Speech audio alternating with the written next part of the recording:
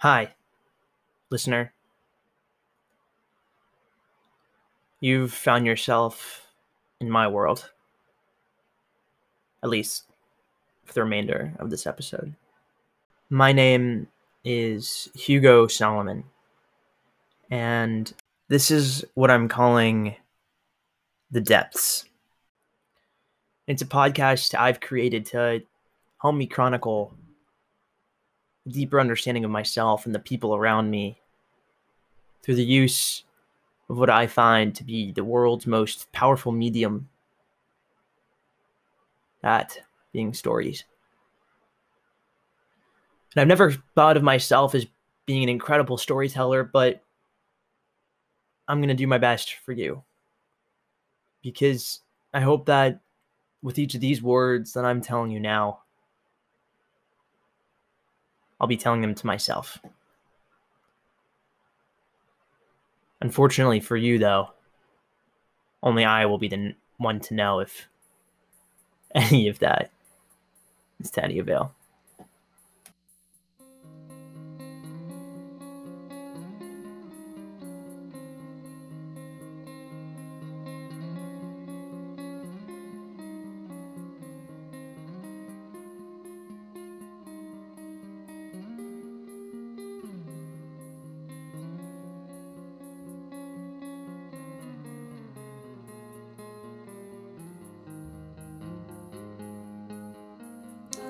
And I've always really struggled with introductions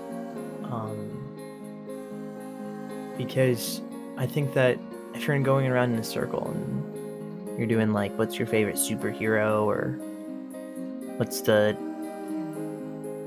top frozen food item you would choose at Trader Joe's, that one was really specific, I admit. Whenever you're doing these introductions, there's always this kind of ego that you're trying to transmit to the audience, and you're aware that you yourself are trying to tell a story about where you've been from or where you come from, but in the meantime, you have an audience. You have people listening to you, and that comes with some sort of obligation to them to come up with something exciting.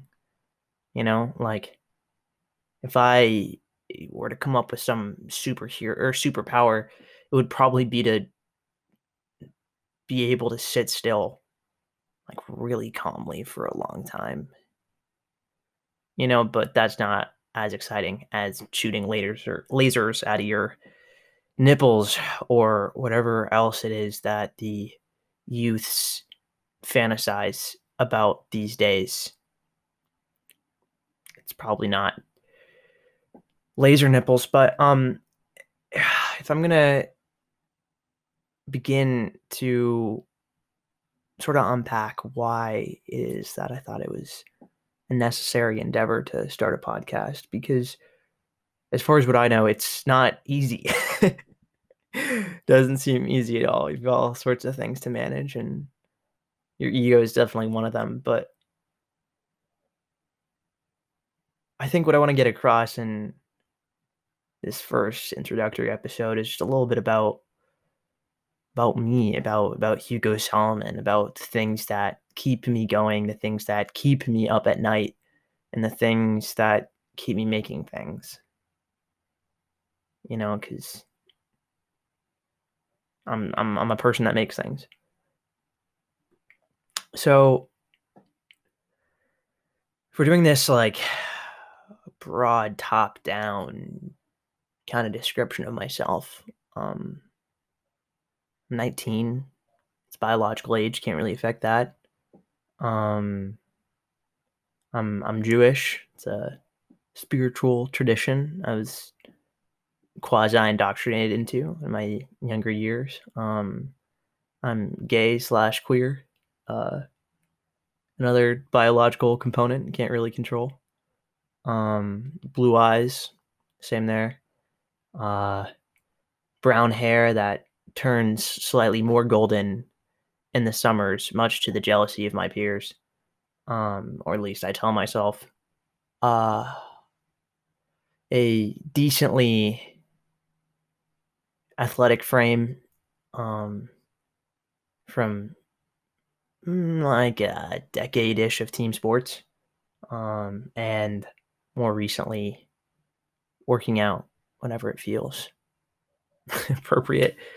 Um, I'm decently tall. I'm 5'9", but I see myself as short, I'd say most days. Um, Pretty skinny, but I see how chubby I am pretty much every day. I have acne every once in a while. I have like 12 face creams. It'd make a TSA agent freak out to deal with it. Uh,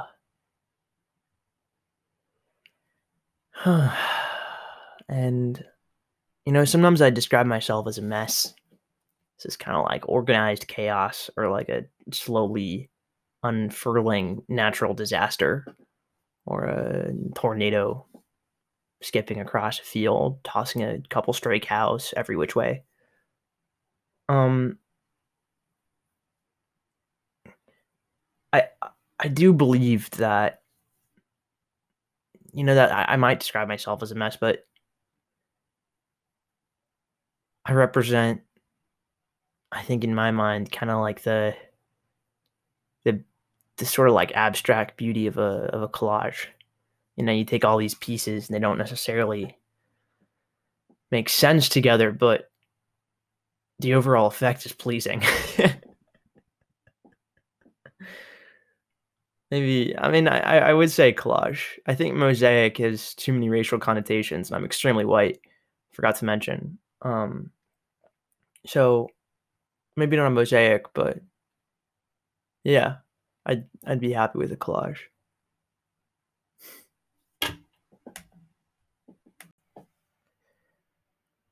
And some more about myself is I was the only one in my entire family that was born in Washington State, specifically in Seattle, which is sort of where the entirety of my present family is kind of relocated or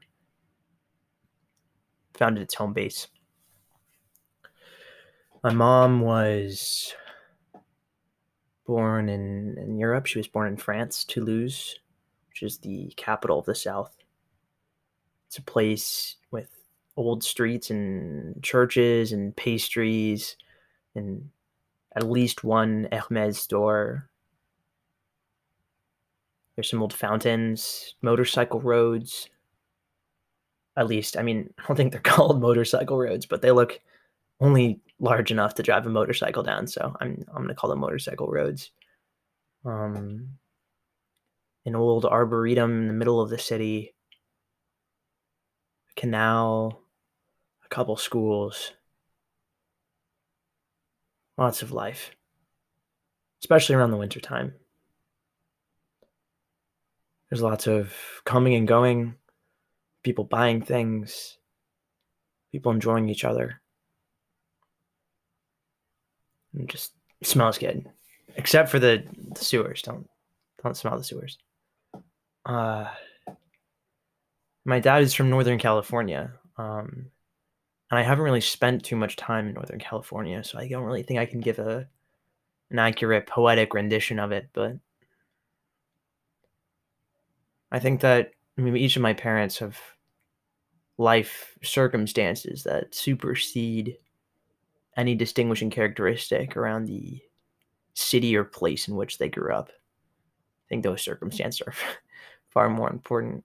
But I do know about my dad was that he was caught between two commanding older siblings and one scrappy younger sibling. And he didn't really know where he fit in.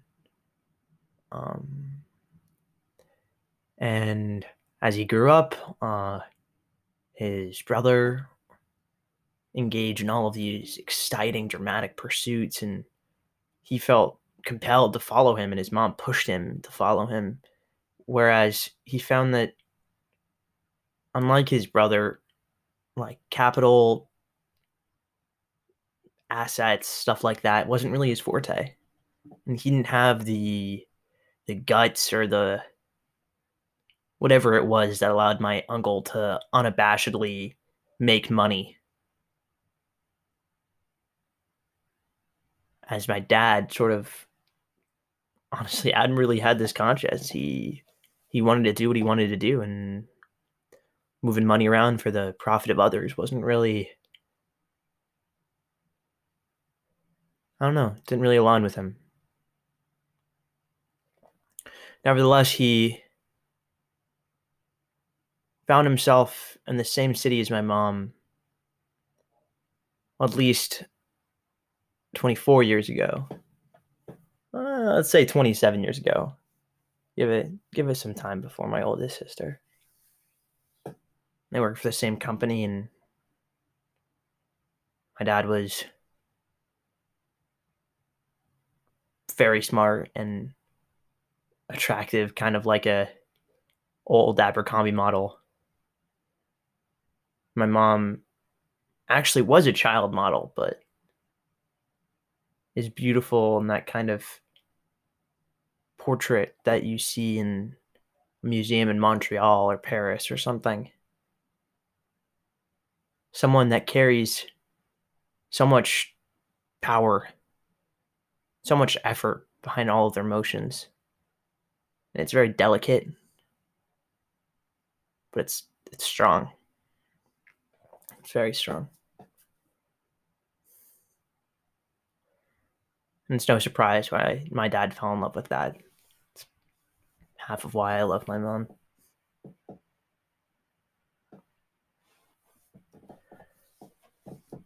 But no, my mom was born in a different country. My dad was born in 2 states south, and 2 of my sisters were born in New Hampshire, Concord. And my oldest sister, my half sister, it's actually her birthday today. I believe she was born in New York. I can't be sure, but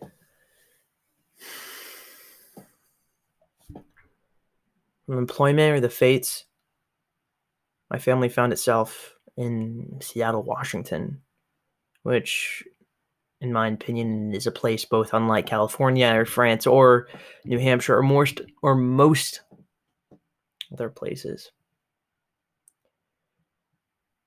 It's a city that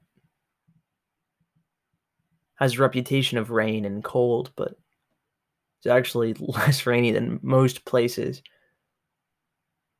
It's nestled between 2 bodies of water and 2 mountain ranges, but it's still right on the coast. So you get the smell of the sea if you go close enough to the water, or the smell of the mountains if you go far enough from the city. The mountains create a rain shadow, which I suppose is just a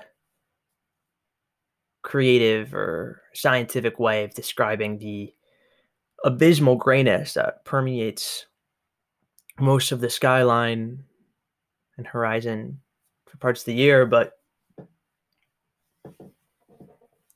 that same rain shadow in Seattle, same reputation that I explained just now, belies a certain appreciation of the sunny days, a certain fondness of wearing a sweater and walking around in the cold. It's a contrast, not really of 4 distinct seasons like the East Coast kind of likes to brag about, but it's a type of climate that forces you to notice every day, because you don't know what each one's going to bring, and you have to appreciate it in just the right way in order to savor the taste of that day and the taste of the weather. I don't really think it's anything I've ever been able to do anywhere else, though admittedly, I've only lived in a handful of other places.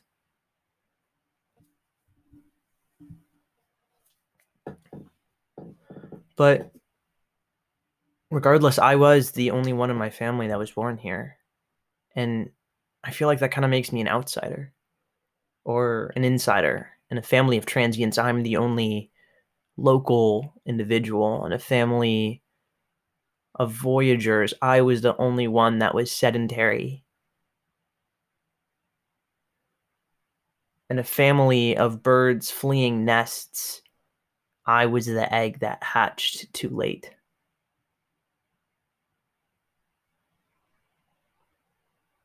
Or maybe I hatched right on time, or whatever the hell hatch means in the context of a human life.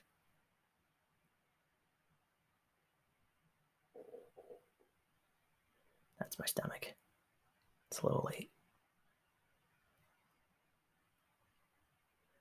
But I think that sort of set me apart even more than perhaps the 4 years that separate me and my closest sister in age.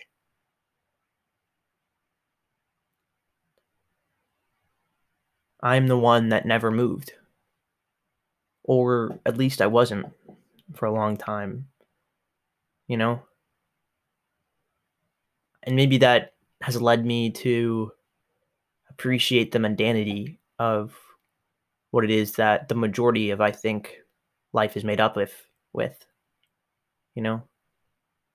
Those little moments of being at home and that just aggressive familiarity you have when you look around a space and recognize it as your own. Or that feeling of recognition that you know is based off years of seeing before you could remember what you saw. That's what it feels like. That's what it feels like to be home sometimes.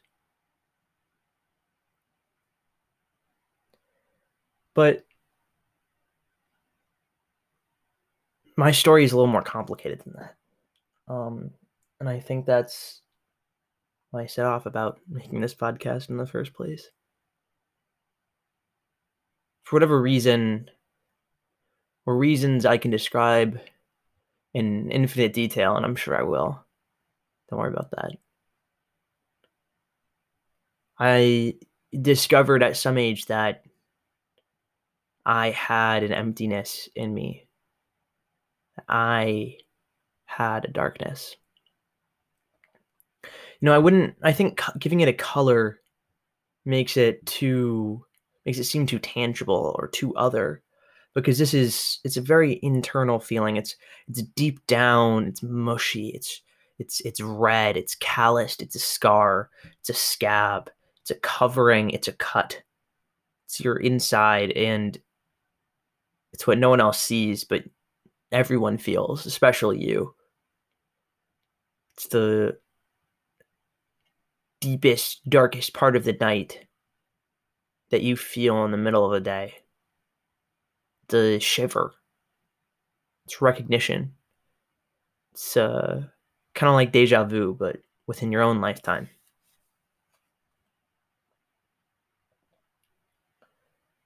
It's an emptiness. It's a hole.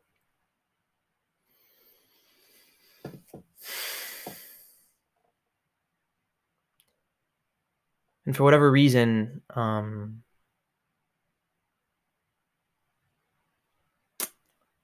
maybe not for whatever reason, but out of necessity, and out of the sheer knowledge that it was there, I set about filling that hole. And I dedicated myself to the filling of that absence, that vacancy. Something that needed to be filled. It's a pit in the sand I needed to fill with more sand.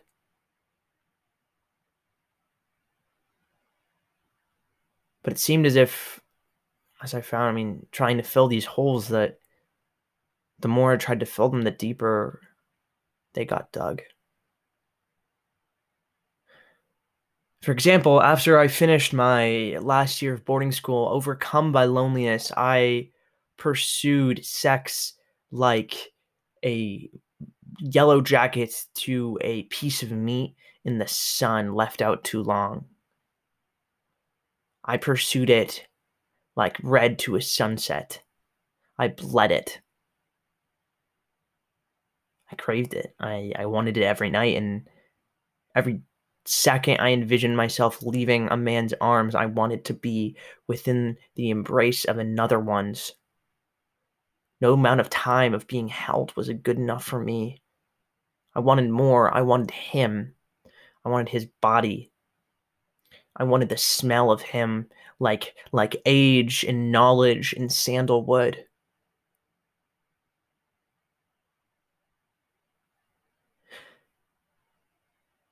And all of them made me cry. Every single one. I kept a list of all of their names, and I hope that the knowledge of being able to list them or remember what it felt like to call out for them would be able to confer some sense of safety or security, but it just made the loneliness deeper. Because after the fact, driving away, feeling that lack of feeling, after the high had diminished and the oxytocin had subsided, my arms were empty, besides a steering wheel or some blankets. Maybe an e-cigarette. That's what I was into at the time.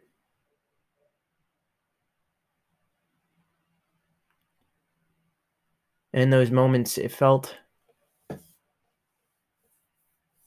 like I was a character in a book. Like my day was going to come, like these nights of loneliness and aloneness would materialize into someone better and capable of taking that ugliness and telling me it was beautiful already and hugging me and hugging it, all of us holding each other. I desperately wanted that moment to come. And I mean, I wish I could say that's what I was pursuing. On those nights, hurtling through the dark like some volatile shard of myself. Sexy and clean and scrubbed down and hairless. Lithe, submissive, powerful, commanding, specific.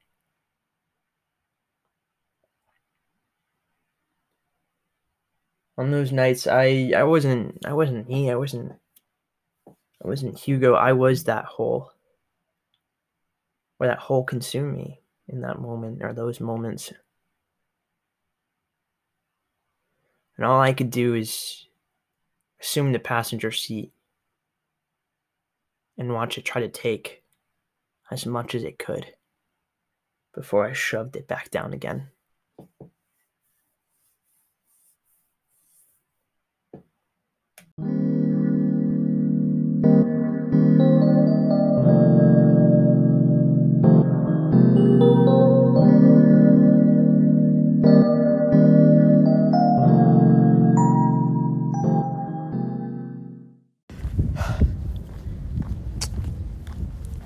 I think it takes some kind of like self-indulgence to want to do your own podcast. Like,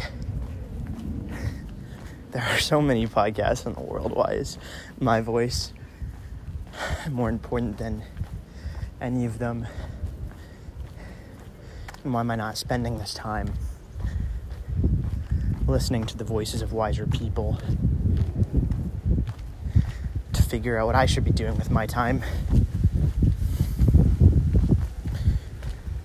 But I think that, at some point it's not optional. And at some point that what you're doing is essential, not necessarily for anybody else. That's the plus side, but for yourself. And if no one listens, you'd still be happy with it because it's a production of you. It's a production of what you've been into. And I think there's something special about podcasts. I've tried to make videos. I've tried to make videos with music and stuff, and have these clips and found audio. I love found audio. But I think, podcasts, it leaves something up to the imagination, and it creates a space for you to walk into or sit into. And I think I sort of grew up savoring those spaces. You don't have to be anywhere. You don't have to be doing anything. You could literally be drinking coffee at 10 a.m. in the kitchen on a Sunday, and the radio is playing in the background, and like sort of consciously and sort of subconsciously, you just shift your awareness into the radio. And when you're in that place, you're there because you see the story in front of you. And it's like it's similar to reading, if that's the thing you're into. But I think whereas reading is like watching a movie sometimes, like good writing, you can just watch a movie in front of you while you're reading. I think a good podcast is, I don't know, you can feel it. You can feel a conversation. You can feel the flow of energy between those people.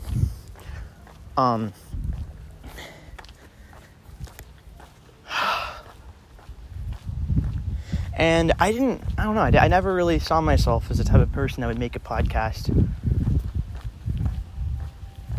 But here we are.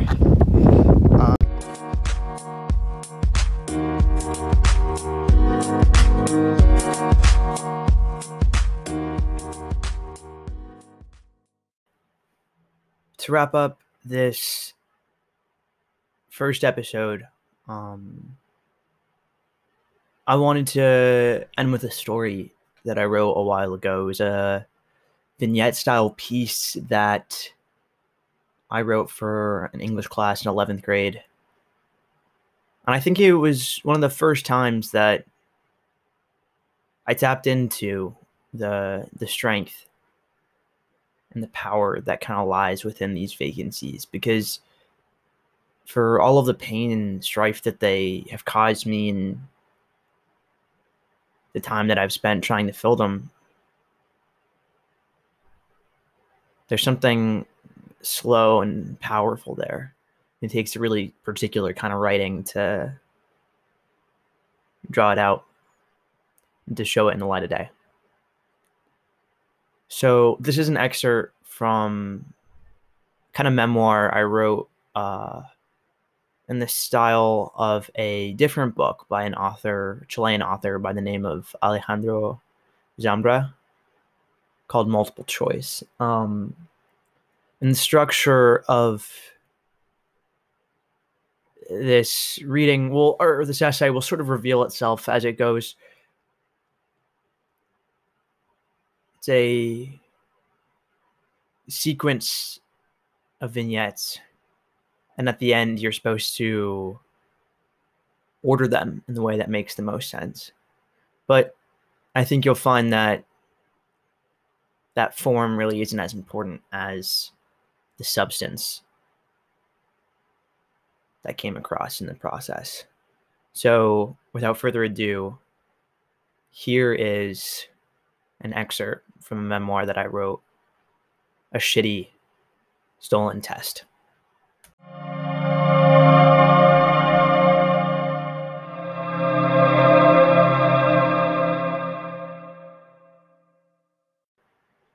Stop. Please read the following instructions carefully before proceeding. If you mess up at this point, you can't blame me. The world isn't as simple as circling the right answer and moving on, though I'm sure you'd like it to be. So keep filling in the bubbles that mean nothing and never will, and those textbooks filled with information serving only as a form of evaluation for a nameless figure you'll never meet. Enacting like what you're doing actually matters. It's funny like that, They make you feel like the difference between A and C is huge, but they're both wrong. And be sure to carefully mark your irrelevant answers carefully. Part B. Read the following passages. of the life of some unfortunate or incredibly fortunate young, dramatic, tortured youth and structure them in the most logical or most illogical sense. Time moves backwards if you don't pay attention, and it's not like repeating yourself the same answers over and over again until you start feeling anxious and you have to change. You're filled in circles, but being right the entire time. Cheating only proved you were wrong, you see, and you just feel worse. Putting a time limit on this won't change anything. 1. It's one of your best friend's birthdays, and you're all sitting together in a booth in some Italian restaurant. The girls on one side, the boys, yourself included, on the other. There are 2 other boys with you, but one of them leaves without precedent until it's just you and him.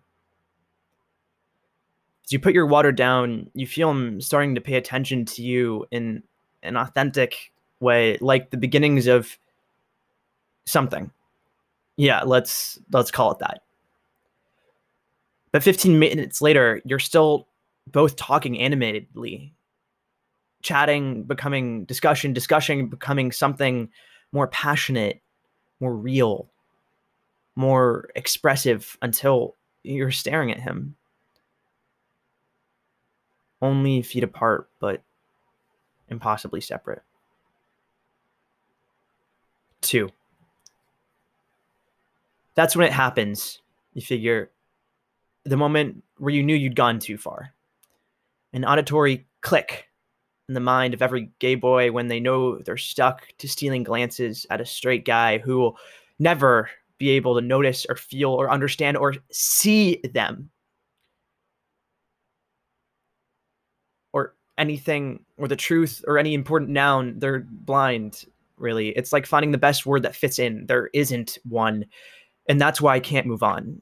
See, it's not just about a one-time thing that you can move on from or deal with, because that's not what you were ever good at or even able to do. So now you're left writing erased poetry, longing for a feeling of honest validation that will either save or destroy you.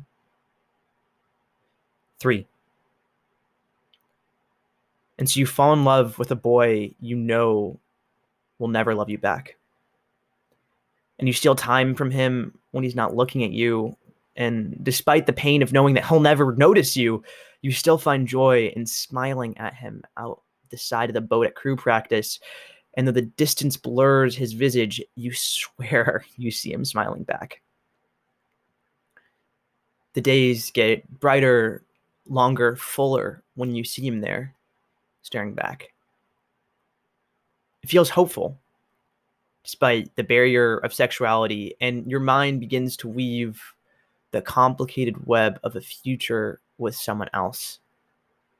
An unanswered yes, you rationalize, will always be greater than a broken no. Your heart flutters like a teenage girl or boy or person in love, and his body language lost in translation through the pages of your French textbook, and the feet of water seems to finally make sense. 4. You're lifeguarding alone now on a quiet Sunday afternoon with too much and not enough to do. There's contradictions keeping you going at this point. Just watching the people swim laps and not drowning, but drowning themselves, albeit infinitely slowly, robbing the water of tranquility like a rational function nearing a massive, indistinguishable number called infinity. You're just a point on the axis, a limit always getting closer and closer to the moment where you flip that impossible barrier, the days stretching into years as you see him walk up to you. What are you up to? He asks, his demeanor quiet, kind, beautiful, smiling. Sitting here and looking pretty, you respond, feeling everything but inadequate next to him, in embarrassment washing over you like a cold shower. He laughs almost and walks away, and a part of you leaves with him, following his every moment and movement along the edge of the pool before falling In. 5. You're walking side by side with him. A boy slightly taller than you and stronger too, but quieter. More of an imprint than a shadow. You like him desperately, though he could never love you in the same way. He couldn't. You take your hand out of your pocket. He wouldn't. You look over at him until he notices. He's beautiful. You both smile, but not for you. And you smile desperately at the ground in front of you, and you try not to imagine the possibilities of opening your hand to his. It's so close now. Your fingertips brush his once, twice. It won't. And the glass shatters in a blaze of action as you grasp his hand tenderly first, then firmly, apprehensively, and his hand squeezes back, rubbing his thumb over the cracks from growing practice that had borne deep into the messy patchwork of skin and callus, and you both look up and smile at each other, holding tighter, caring. It feels right. Finally. It feels impossibly right. And your world implodes.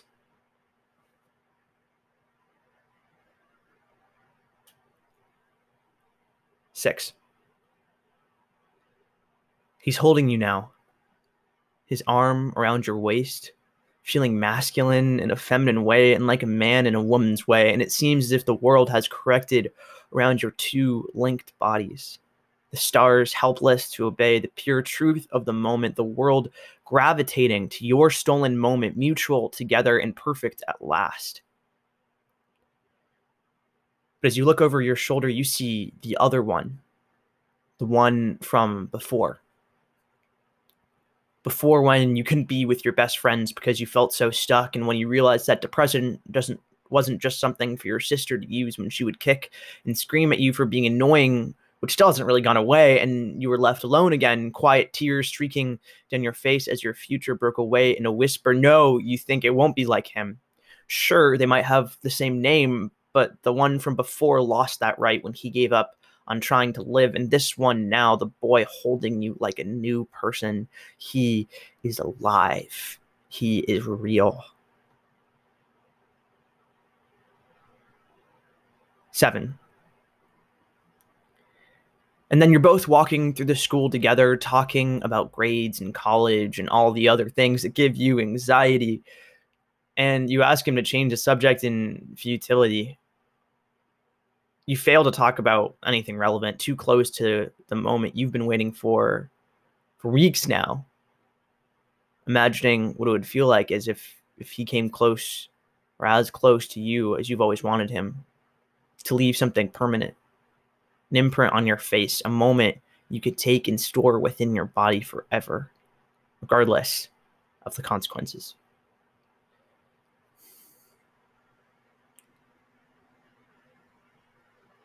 You asked him then, taking off your hat,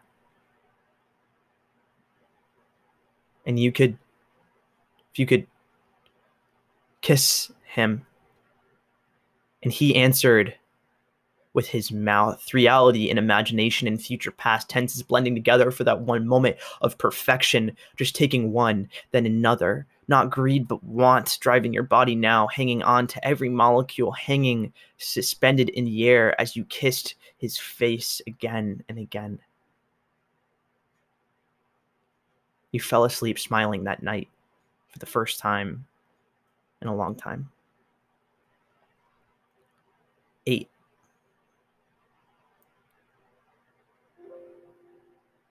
Then the silence. Dripping off the tip of every pencil and homework assignment, and gaze and glare, and the rain and the sun and water and everywhere went into a perverse grayscale. It would seem as if a "no, I'm straight" would be worse than a kiss, but feelings have a way of working to create an eternity in a moment fragile and full of emotion and potential, blissful potential, ready to break at any moment, screaming for closure and losing whatever grip you maintained on the situation. You found a moment where you were sitting with him on the crew bus, but he wasn't there. He was long gone. It seemed as if he was trying to escape out the window, awkwardness no longer a possibility, and that's when you knew. You knew then. He didn't have to say it, but you needed to take the words from his mouth like his kiss. You devalued yourself so much that nothing you could say would suffice for an ending that would never end.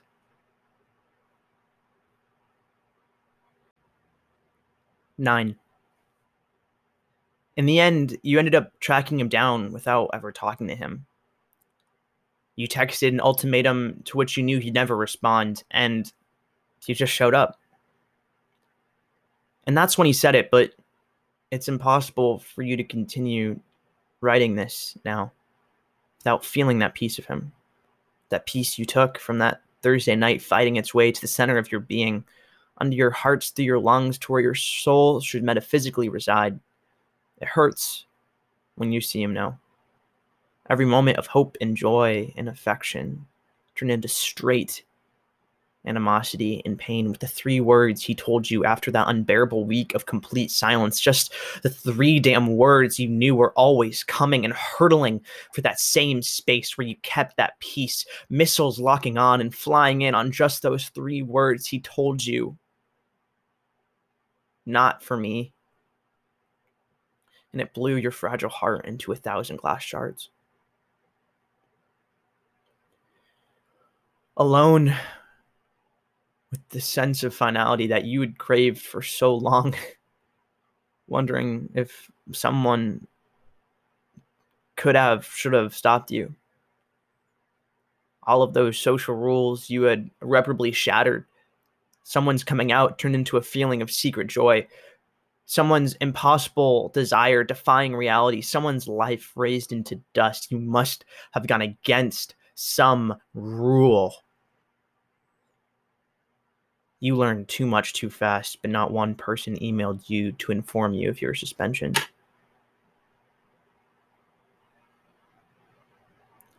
10. And after that night in your room, makeup still plastered on your face from the drag show, you feel yourself becoming depressed again. Maybe you always were, but you were unaware, which in some ways might have been better. You don't want to stop yourself because that's how you'll get out in the end. Your shovel, a mark of anger or determination, digging yourself in before your brain decides it's been long enough. The dirt completes you, muffling the sounds of pain in his voice until it fades away. It's too ironic to process for you at that moment. It's true. You gotten precisely what you asked for, and you rushed in, savoring the impossibility, blind willingly to the consequences. And they say it hurts when you fall in love with the straight boy who can't love you back, a blameless, failed chemistry experiment they forgot to teach. But they neglect to tell you how unimaginably painful it is when they do.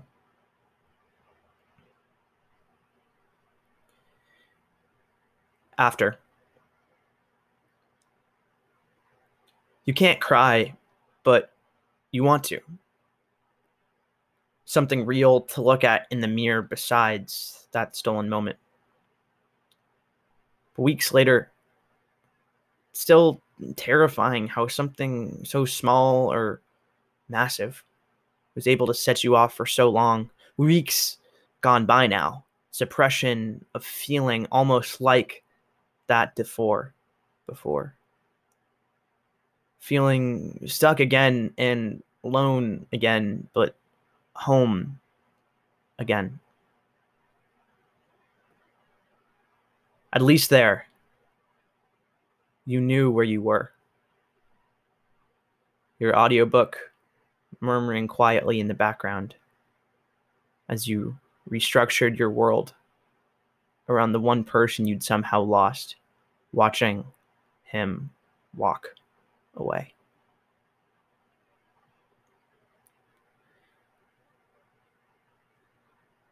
You have reached the end of the reading section. Please select the most accurate and probably painful progression. Then stop. Just stop for a while and see how a boy grows up in 1,726 words.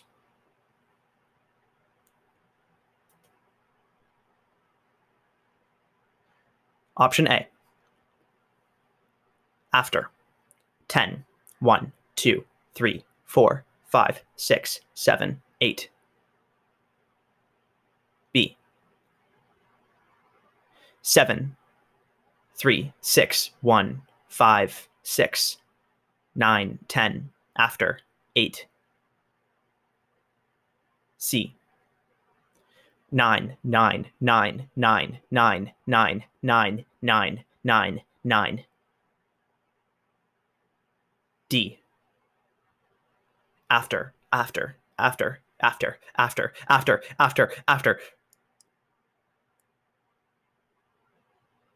E. None of the above. I don't care if that only worked in a different section, just stop. F. It doesn't fucking matter anymore. G. See, this isn't the first time I've written about boys. I'm sure it won't be the last. It felt like a miracle, to getting to have that one Thursday night with him, that boy, against all laws of society and nature. But I learned later that some rules aren't meant to be broken. The dean of students told me yesterday that sometimes probation is necessary for students that like to push the boundaries wherever they go. And now I'm furious that no one stopped me. This might not be a legitimate answer, but I swear that I'll try as hard as I can to forget and remember all of this, keeping the living memory buried deep, and that though time will try to wrench it out, I'll keep this pain, this saudade, in order to remember that at the end of the day, I will always be the one standing tall. I was 7 years old when I got my first pair, and I stepped outside, and I was like, Mama, this air bubble right here is gonna make me fly. I hit that court, and when I jumped, And this has been an episode of The Depths. I touched the net. Mom, I touched The Depths is a podcast created, written, and produced by me, Hugh Solomon, and distributed through Anchor. The songs you heard today were Zebra by Beach House and Wings by Macklemore and Ryan Lewis. I recommend you check out both of those artists. The audio was obtained through the Free Music Project and utilized through a Creative Commons license. If you'd like to leave some feedback or your opinions on the show, feel free to click on the link in the description of the episode to leave me a message at Anchor, or record an audio message, the voice memos app on your phone, or whatever else you have, and send it to me at hugovictorsolomon@gmail.com. That's HUGOVICTORSOLOMON@gmail.com. Thanks so much, and be safe, friends. I'll go so high.